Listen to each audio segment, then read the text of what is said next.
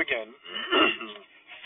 This is What Did You Expect, written by Paul David Tripp, read to you by Matt Thompson. We are on chapter 13, and it is called Amazing Grace.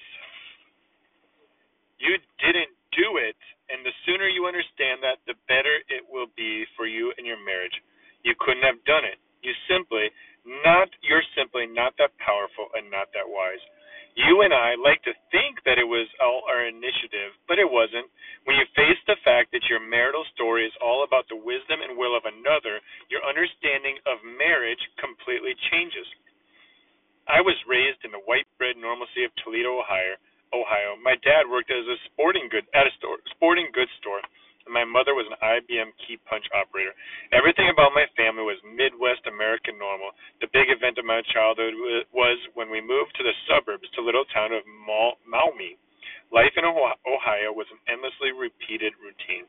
It would have made sense that I graduate from high school, go to college, and at some point marry an Ohio girl and settle in to repeat the routine of another generation. But the one who was the author of my story had another plan. There was a little girl named Luella who was born in Placitas, Cuba. Luella was the daughter of a Canadian missionary parents. From the vantage point of an Ohio boy, her life was anything but normal. She lived a life in which she was surrounded by a big extended family as part of her everyday experience. Ministry was the thing that took her family to Cuba and shaped the way they lived. She lived in a land of white sand beaches, palm trees, and avocados. Her favorite snack was a Cuban cracker with queso blanco and guava paste. Throughout most of my childhood, I never saw the ocean. I certainly did not know that there was such a thing as a guava or an avocado. The closest I came to a beach was the shores of Lake Erie. The revelation of Che Guevara and Fidel Castro took Luella's family to Hartsville, South Carolina, still far from Toledo in distance and culture.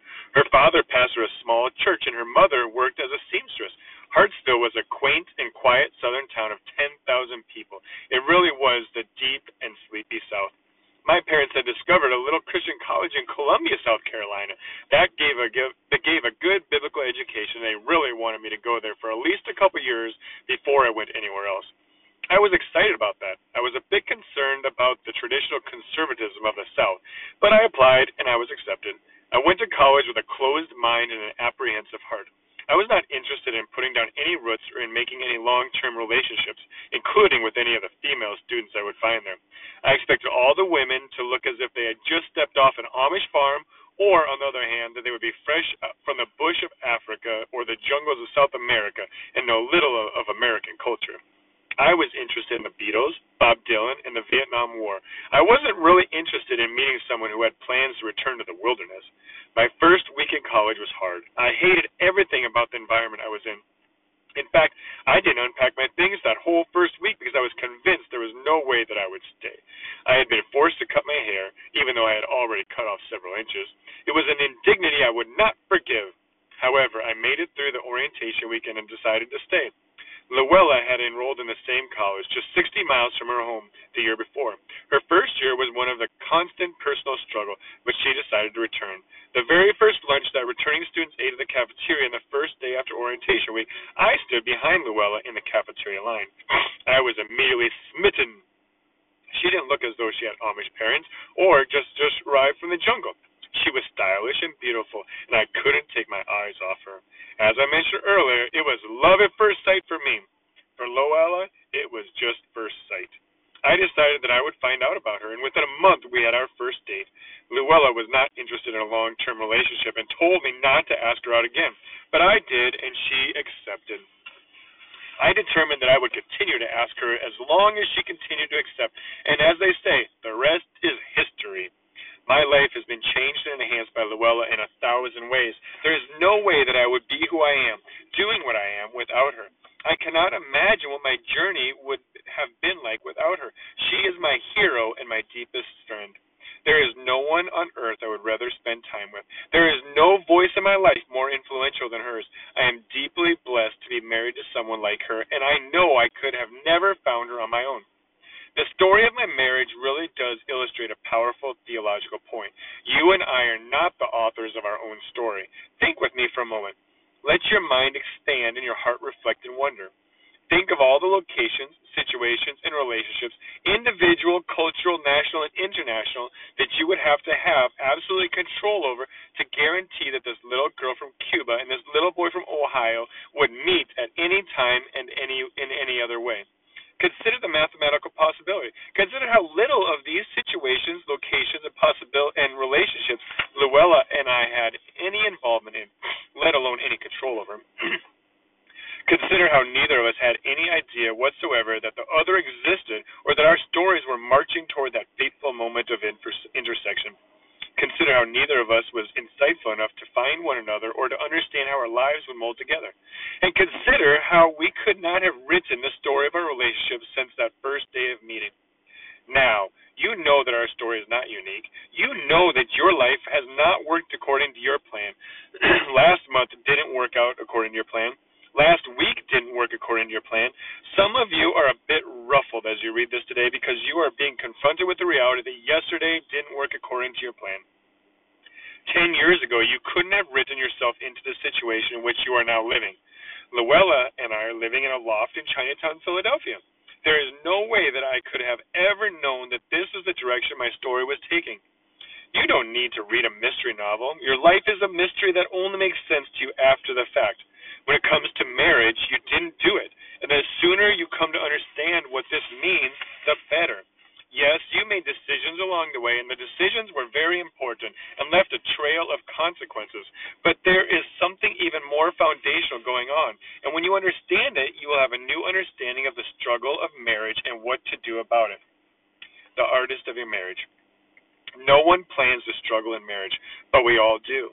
People don't think that differences between them and their spouses will in some way and at some point, some time, bring them to the end of themselves, but such differences always do.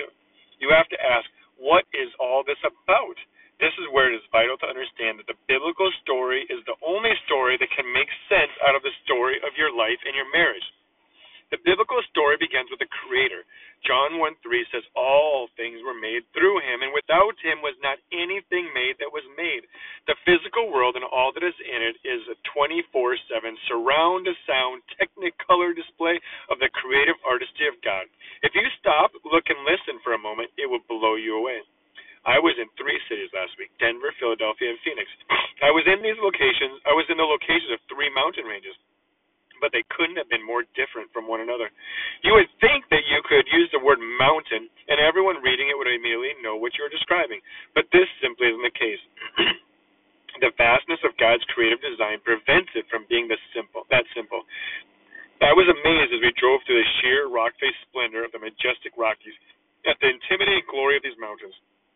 I listened to the rapids of the mountain river as it coursed its way down through the canyon. It sounded like a spontaneous ovation for the beauty that was visible everywhere. I said to myself as we drove on, now these are mountains. You see, I'm used to the Pocono Mountains near Philadelphia where I live. When measured against the Rockies, the Poconos aren't really mountains. I have reasoned that the Poconos are just God's speed bumps to slow you down before you hit the ocean at the Jersey Shore. At the end of the week, I was in the Catalina Mountains in Phoenix area. These are bleak, sharp-edged desert mountains, their angles only softened by the angular cacti that marched with hands raised toward the barren peaks. Each range came out of the mind of God. Each was constructed by his finger, and each is a sign that points to his glory. I could say more about how different the vegetation is in each location, how each is inhabited by different creatures, and how each has weather that is unique to its setting. But you get the point. What does this have to do with your marriage? You will only ever begin to understand the struggles you face as a couple in forming a marriage of real and functional unity, and how to forge a lifestyle of real respect and appreciation between you when you begin to look at your marriage through the lens of Genesis 1. The real and significant differences between you began in the mind of the Creator. Everything that makes up your wife, what she looks like, her innate gifts, and her particular personality came out of the mind of an incredibly creative designer. Everything that makes up your husband, what he looks like, his innate gifts, and his particular personality came out of the mind of an incredibly creative designer. He was not locked into one model of what a human being is. There is no end to the gradations of differences that he can form into the hard wiring of human being. There seems to be no end to the endless variety of body design. There seems to be no end to the range of human personality. There seems to be no end to the catalog of built-in human gifts and abilities. Think about it. Some people are mechanical, some analytical, some conceptual, some mathematical, some organizational, some artistic, and some relational. Some people are outgoing and extroverted. Some are quiet and introverted. And some are middle-of-the-road verts. Yet, even inside each of these categories, there are vast differences. Consider hair color, bottled color excluded, and hair texture, and the endless variety of combinations. Look around at the size and shape of people's jaws, noses, foreheads, ears, chins, lips, teeth, cheeks, and consider the endless variety of the architecture of human faces. Then combine that with the variables of body size, with size of limbs and torso, with width and height. You will never find two human beings who look completely alike. Not even identical twins are completely identical. When you start with Genesis 1, you are confronted with the fact that it is virtually impossible for you to marry someone who is like you, because you were not formed by some evolutionary factor that manufactured you by a strict set of scientific formulas, but by the hand of an infinite divine artist. You are unique. There is no one quite like you. You will never marry your clone, and in marriage you will never be able to turn your husband or wife into your clone. Here's where all this leads. Unity in marriage is not the result of sameness. You will never be exactly the same as your spouse. God has designed that you will be married to someone different from you. Unity is, rather, the result of what husband and wife do in the face of the inevitable differences that exist in the lives of every married couple. So, what are you to do with the differences between you and your spouse, which constantly confront you in marriage? Let me suggest some things. Celebrate the Creator. Dealing with your differences in a way that builds a sturdy bond of unity between you begins here. The more you look at your spouse and see the imprint of God's finger and are amazed, the more you will be able to resist the temptation to try to remake him or her in your own image. The more you esteem what God has created, the less you will want to remake it. The more you see divine beauty and divine glory in the differences between you, the less you will be irritated by them. Here is the bottom line. The more you look at your husband or wife and honor God as Creator, the more you will tend to esteem and appreciate the person who you live with, who is so incredibly different from you. Refuse to see the differences as right or wrong. When we talk about what the Creator has hardwired into your husband or wife, we are not talking about things that are morally right or morally wrong. For example, Luella is not a time-oriented person.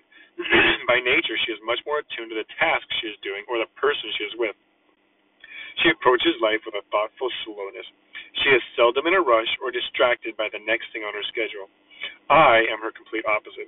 I am very project-oriented. I try to get as many things done in a day as possibly can.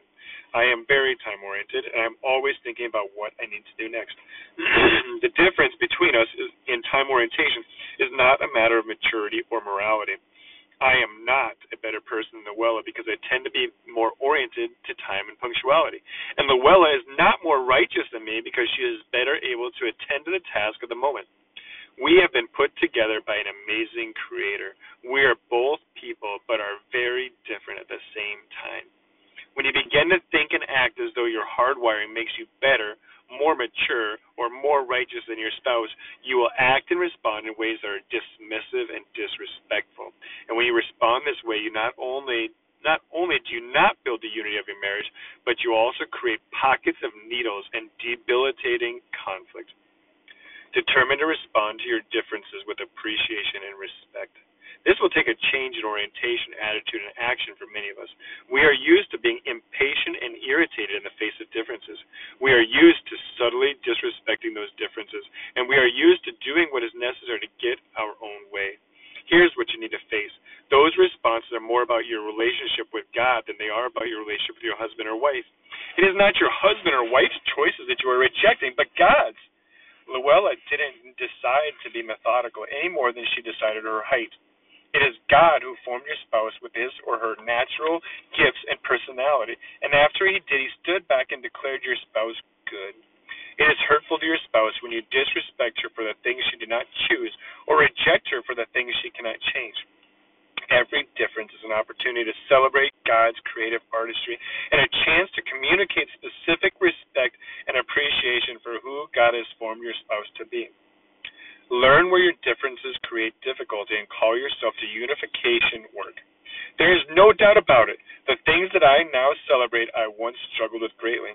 I did think that when it comes to time, I was right and Luella was wrong. I did think that I was a better creator than the creator. So I worked to no avail to recreate Luella in my image. To my regret, I said and did things that were dismissive and disrespectful. Early in our marriage, I had no sense of how much I needed Luella in my life.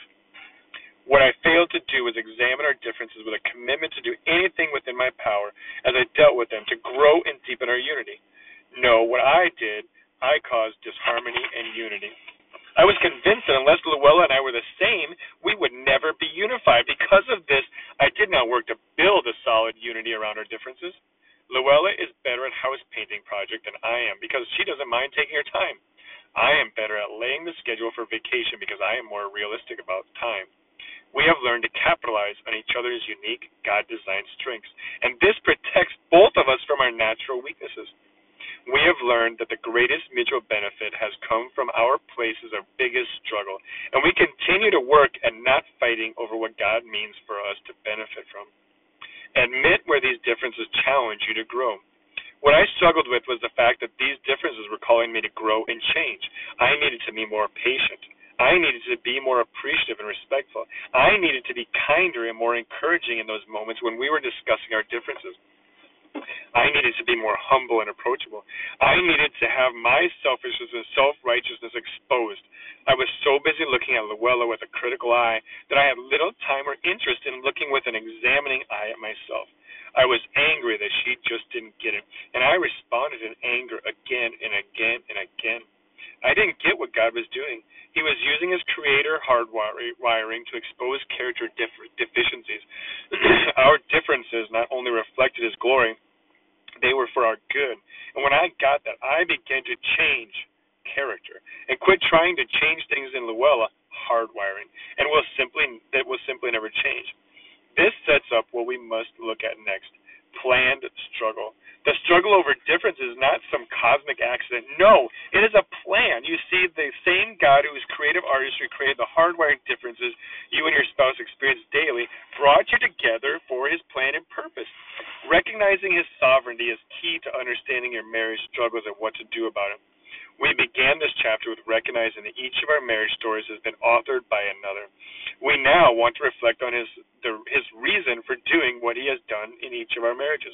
Let me give you the steps of the biblical plan that you need to understand if you are ever going to deal in an attitude of humility and grace with the differences that you have with your spouse. Number one, God is in absolute control of the details of our lives. I have written many times that I find Acts 17:24 through 27 to be one of the most helpful, encouraging discussions in the New Testament of God's rulership of our lives. The God who made the world and everything in it, being Lord of heaven and earth, does not live in temples made by man, nor is he served by human hands as though he needed anything, since he himself gives to all mankind life and breath and everything. And he made from one man every nation of mankind to live on all the face of the earth, having determined allotted periods and the boundaries of their dwelling place, so that they should seek God, in the hope that they might feel their way toward him and find him. Yet he is actually not far from each one of us. Here is Paul's basic view of God's involvement in the details of his life. Having determined allotted periods and the boundaries of their dwelling place. What does Paul mean by these words? Well, let me paraphrase.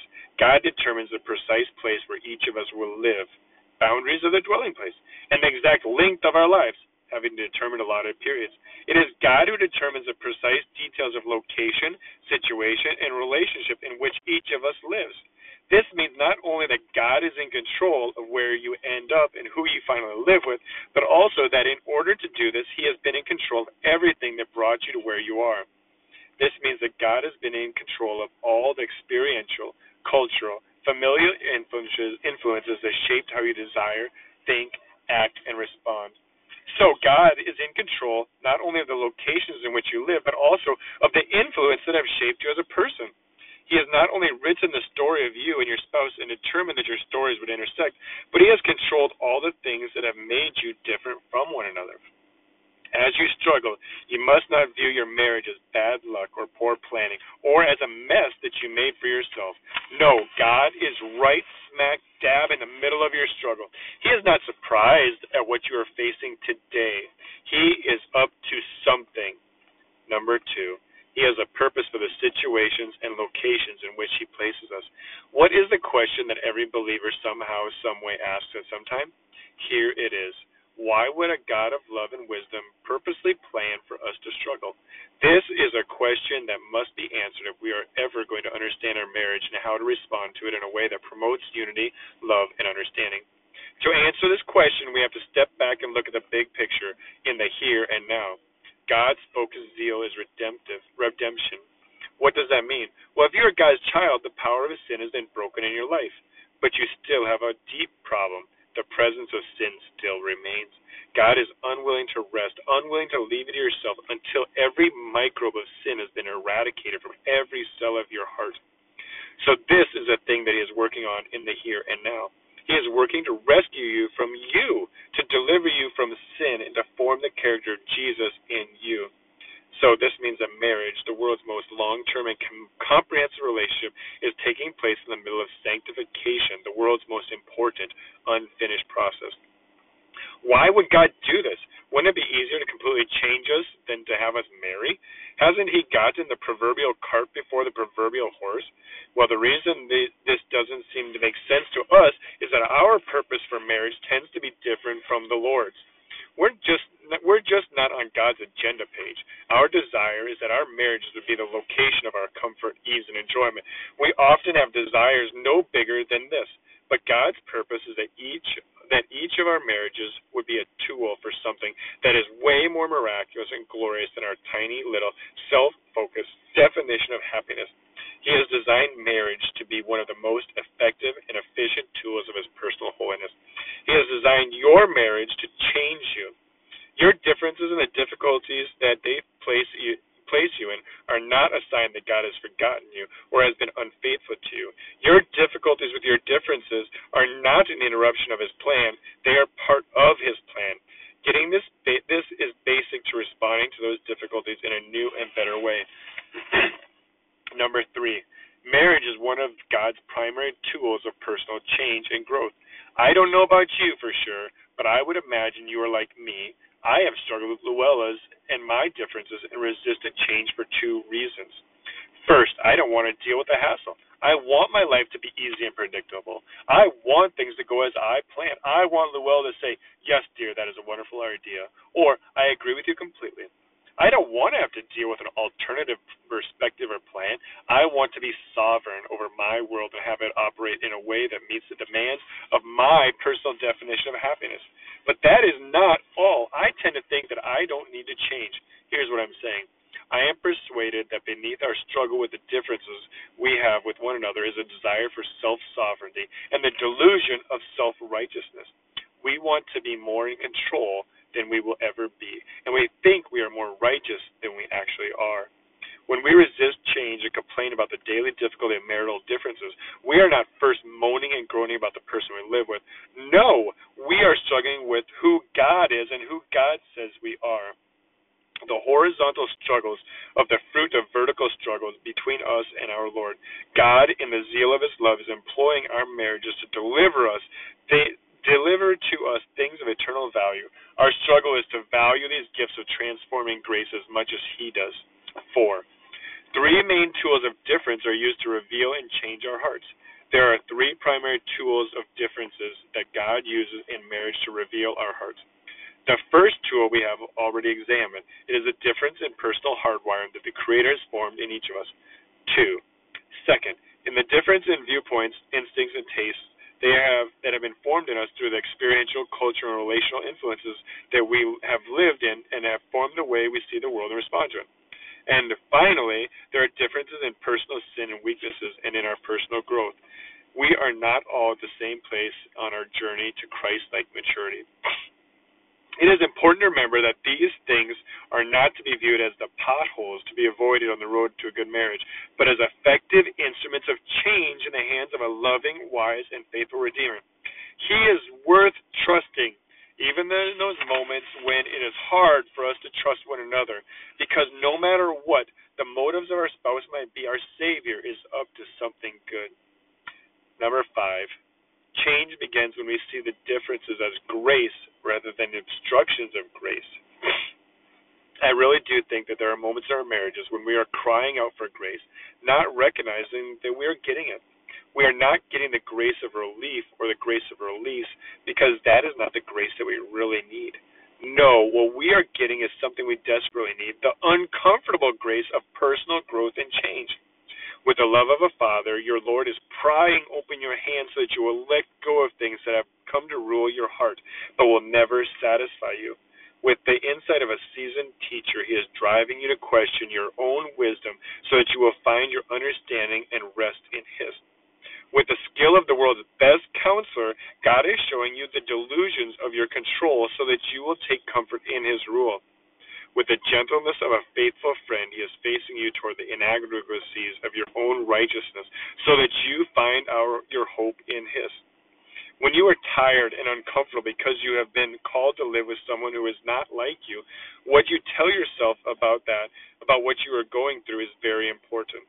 It is in this moment that you must preach to yourself the theology of uncomfortable grace. See Romans 5, James 1, 1 Peter 1. Because when you do, you begin to be less resistant and more appreciative, and you are on your way to forging a marriage of unity, understanding, and love. Remember, genuine appreciation for your spouse begins with practical, day-by-day worship of God. 6, God is with you in your struggle. I really do love the way Paul talks about God's rule over the practical details of our daily lives. He says that they should seek God in the hope that they might feel their way toward God and find him. Yet he is actually not far from each one of us, Acts 17:27. Paul is arguing that God's absolute rule over the intimate details of our lives doesn't make him distant and unapproachable, but the opposite here. But like chess player in the sky, Paul is actually presenting the opposite here. God is in the middle of the details of your marriage, and because he is near. This means that at any time you can reach out for help. You are never alone in your struggle.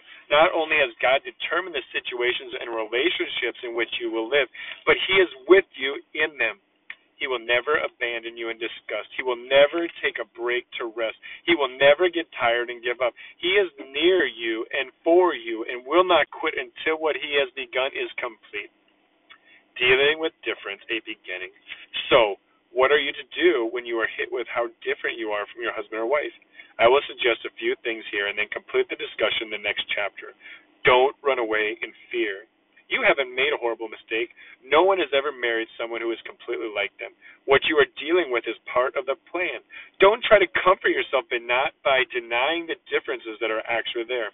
I have counseled many engaged couples in a state of deep denial. They were convinced that they would never disagree with one another. I knew my job was to awaken them out of that denial. Don't resist the other person and fight for your way as if your way is the only way. Remember, when you resist, you are not first resisting your husband or wife. You are resisting God. He calls you to work for unity even though you are different, because he knows that this work will not only change your marriage, but it will also change you, and that is exactly what God is after. Don't allow yourself to be dragged into needless debates and petty battles. Work on differences that make a difference. The pattern on the couch is probably not worth fighting about, but the church you are going to be involved yourselves in is. The differences that you have between one another will be used by God to help you get your priorities straight and to practically remember what is important and what is not. It really is a gorgeous plan in your marriage. God will take you where you never thought you would go in order to give you what you could not achieve on your own. He is working on something that is very good, lasting personal change, and he is with you during the process, giving you what you need to be what you have been designed to be and to do what you have been called to do. Now that is a reason to be encouraged, even on the days that are difficult. Amen. Thank you, God. Lord Jesus, I need you. We need you. I am so thankful for you, Father God. Amen.